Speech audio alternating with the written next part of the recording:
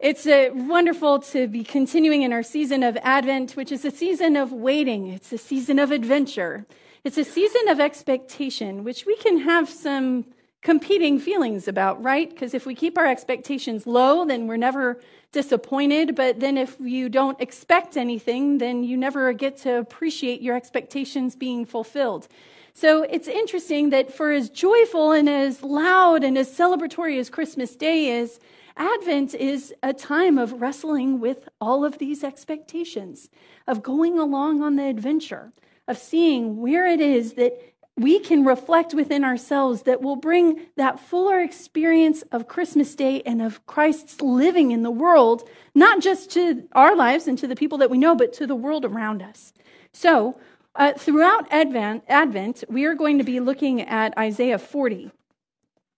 We started that last week. We're continuing it this week. So this week we're looking at verses 6 through 11. And you'll remember, I think that Tom talked about this last week, that Advent, Isaiah was written in sort of like 3 acts. And this passage comes from the beginning of the second act in Isaiah. And this is one where there's just a lot of depression. There's a lot of sadness. They're in exile. They don't know what they're doing. There's no hope, right? So this is the context that Isaiah is speaking into. Listen to his words. A voice says, "Cry out." And I said, "What shall I cry?" All people are grass. Their consistency is like the flower of the field. The grass withers and the flower fades when the breath of the Lord blows upon it. Surely the people are grass. The grass withers and the flower fades, but the word of our God will stand forever. Get you up to a high mountain, O Zion, herald of good tidings. Lift up your voice with strength, O Jerusalem, herald of good tidings, and say to the cities of Judah, "Here is your God." See, the Lord God comes with might, and his arm rules for him. His reward is with him, and his recompense before him. He will feed his flock like a shepherd. He will gather the limbs in his arms and carry them, not the limbs, the lambs. He will carry the lambs in his arms and carry them in his bosom and gently lead the mother sheep. That took a grim turn there, didn't it, with him carrying the limbs? Friends, this is God's word for us to speak hope into our hearts, just as it has spoken hope to so many generations. I invite you to join me as we pray. God, we are grateful for the word that is eternal. And it's that word that we want to hear, not just the human mutterings that we share, but your voice of truth and of hope, of peace and in joy for our world today. Please speak through me that your joy might be known and be impressed upon us to carry into this week. So we pray in Jesus' name. Amen. We're going to look at our scripture for a little bit. Because in our scripture, God doesn't ask, God commands. That opening line, cry out, it's an imperative. If Isaiah wanted an option to stay quiet, or if he wanted an option to gently walk away, or maybe he would have preferred to have spoken his words in maybe just a more dignified tone, then he was in for a world of disappointment. Because none of those options were on the table, and we know that from the very first word. Shout. In fact, that word, that directive is so urgent, it's so clear, it is so pressing that Isaiah shouts that he is given that direction, that imperative, even before Isaiah knows what he's going to say. So he says, "What am I to cry out?" And the words that he is given to say are words that he has known to be true, but he's never really enjoyed speaking out loud. They're words of fleeting impermanence, of human brokenness, of the truth that humans are not gods, but a part of creation. Isaiah says, these people are nothing but grass. Their love is fragile as wildflowers. They wither and fade if God so much as puffs on them. The fickle nature of our humanity is laid out in harsh metaphor. Nothing about us is lasting. Our commitment withers, our love withers, our body withers. Nothing about us is lasting, least of all our lives. So as Isaiah speaks to this nation that was just flattened by disaster, ripped away from that way that they have lived and the life that they had always known, ripped away from their home, only left with a promise that it's going to be generations before they are allowed to return to anything that feels familiar to them. They all know that what Isaiah is speaking here is true. Their own intergenerational experience of exile, it's demonstrated to them that God doesn't care whether they live or die. Aren't these people, Isaiah says, just so much grass? But that's not really the truth. Those feelings that they had, that God doesn't care if they live or die. One commentator notes that the focus of this poem quickly turns from the people who wither to the God who delivers. Just as God commanded Isaiah to speak of humanity's impermanence, God then commands Isaiah to proclaim God's magnificence. Humans are fragile, he says, but God is powerful. Human love has strayed, he says, but God's love has stayed true.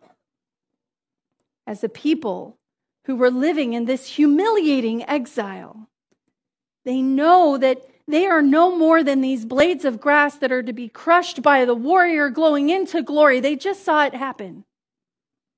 But then it turns out that the divine warrior, with arms outstretched to slay the enemy, instead bends down and scoops up the little lambs to hold them close to his chest. You see, my friends, our story and God's story have to be told together in order for God's glory to be known. Our fragility is what provides the context for God's stability. We cannot truly cry out about who God is if we don't also shout that truth alongside our own, that we are fickle and that we are finite, and that for all of our dreams and ambitions that we possess, it can be only a matter of moments that ends our time here on earth. God's pattern that he gave to Isaiah is a pattern for us too. If we want to be talking about the glory of God, then we need to tell that story alongside our own. Our fragility provides the context for God's stability. Perhaps that's why many of us in the church are not that comfortable when it comes to speaking about God, particularly when it comes to speaking about God to people outside of our community of faith. I don't want you to misunderstand me here, because I think that there are a lot of people in our society today who love telling us about God, about what God thinks and about what God wants and about how God's going to judge you if you make this choice. We have a lot of people in our society who love telling us about God, and Scripture has a lot of stories about the kind of people who like to speak about God and yet rarely speak of God, the Pharisees, for starters. Speaking on behalf of God is not what I'm talking about, because when we speak on behalf of God, we're fooling ourselves into thinking that we know God's mind, that we ourselves are gods. What I'm talking about is speaking of God, of how God has scooped us up and held us close, of when God has met us in our vulnerability and in our loneliness or in our despair, of when we personally have witnessed God act on that imperative of comfort, comfort my people. It can be really hard for us to speak of God, because to speak of God is to also speak of our weakness. To talk about where God has been strong is to betray where we have been weak. Over the last couple of weeks in our staff meetings, we have been speaking a little bit about this, about how we all have stories of God speaking to us in a way that's meaningful, in a way that feels very individual and attentive. We all have stories like that, but we don't tend to share them. Because to share those stories, it feels a little too personal. It feels like we're exposing ourselves to vulnerability, and not to mention that sometimes it feels like we're exposing our sanity. But as we have been talking about it over the last couple of weeks, we've also been sharing some of those stories that we have with one another, the stories that we have of God being in our life and God speaking to us, connecting with us. We've been sharing those stories with one another and sharing those stories with people outside in different parts of our lives as well. For instance, I have this friend who told me about this deep regret that she lived with for years and years. She was regretful for the various choices that she had made. She had made some choices that had not only affected her life and made her life painful and lonely, but had also affected the lives of those who were closest to her. So she told me about this time that in that moment of deep regret, she was standing crying over her kitchen sink. And as she cried, a hummingbird flew outside of the window across from her. And the bird hovered right in front of her, right at the height of her face, and it just lingered there. When she looked up, it stayed there, hovering, not moving, not wavering at all. And as she cried, the bird stayed there until she ran out of tears. And she said to me that in that moment, she couldn't understand why, but she just knew that God had forgiven her, and that forgiveness had been lasting in her heart since that day with the hummingbird years ago, never repeated again. It was a story that showed God's personal connection with her, but it's a story that I only heard once and I've never forgotten. I have some of those God stories myself, although I don't often tell them to people, which seems counterintuitive given my profession. For instance, one of my very first experiences with Christianity was when I attended camp as a teenager with my friend up here at Forest Home, just in the mountains near Yucaipa. And I was really excited to go because I had never been to a sleepaway camp before. I was going to be there for a whole week, but I wasn't really sure about the whole God thing. The truth was that I doubted for a really long time. Doubt was my constant companion even after I had become a Christian. I still struggled with doubt for years and years. So anyway, this is at the beginning. So each day at camp, we were forced to take 30 minutes of solo time where they gave you this little devotional book and you had to sit quietly by yourself and you had to read that devotional book. Or if you weren't going to read it, you just couldn't bother anybody else. And so I had taken my devotional book and I had gone into the middle of this field that was on the property. I could see that there were some other people, individuals sitting off at a distance, but there was no one nearby. And I opened that book and I read the first sentence. And the first sentence was a piece of scripture that comes from the Gospel of John. It's the words of Jesus himself, who said, "Even the demons tremble and believe."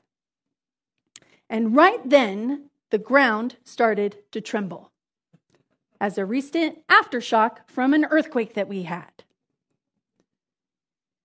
My heart was pounding.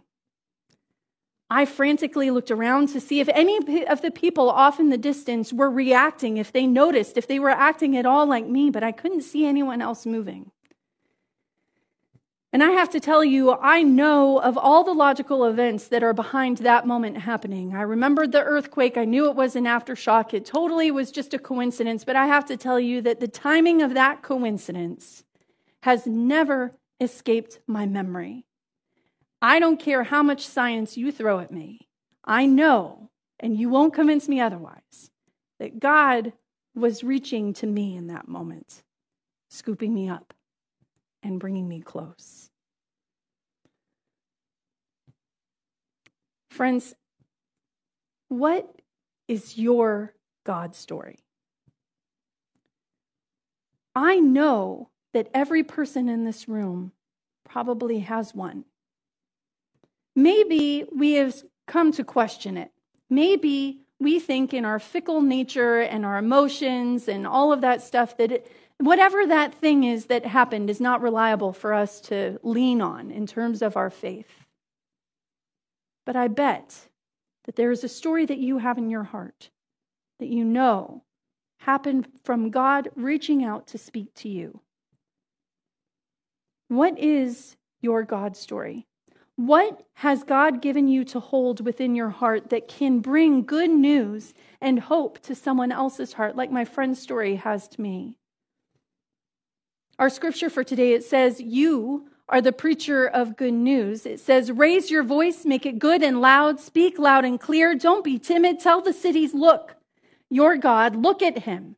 God is the master who comes into power, ready to go into action. My friends, as we continue in this season of Advent, telling this good news about the story of Jesus' birth, can we also make a commitment to tell our own stories alongside it? Can we also take the risk of sharing that story of peace or of joy or of hope or of love that stays grounded in our heart? Can we try to share that with somebody else this week? Can we talk about those stories that show God hovering alongside us in our pain? The stories of God interrupting our doubt unexpectedly. Friends, this Advent, what story do you have that God has put in your heart to bring hope to the people around you?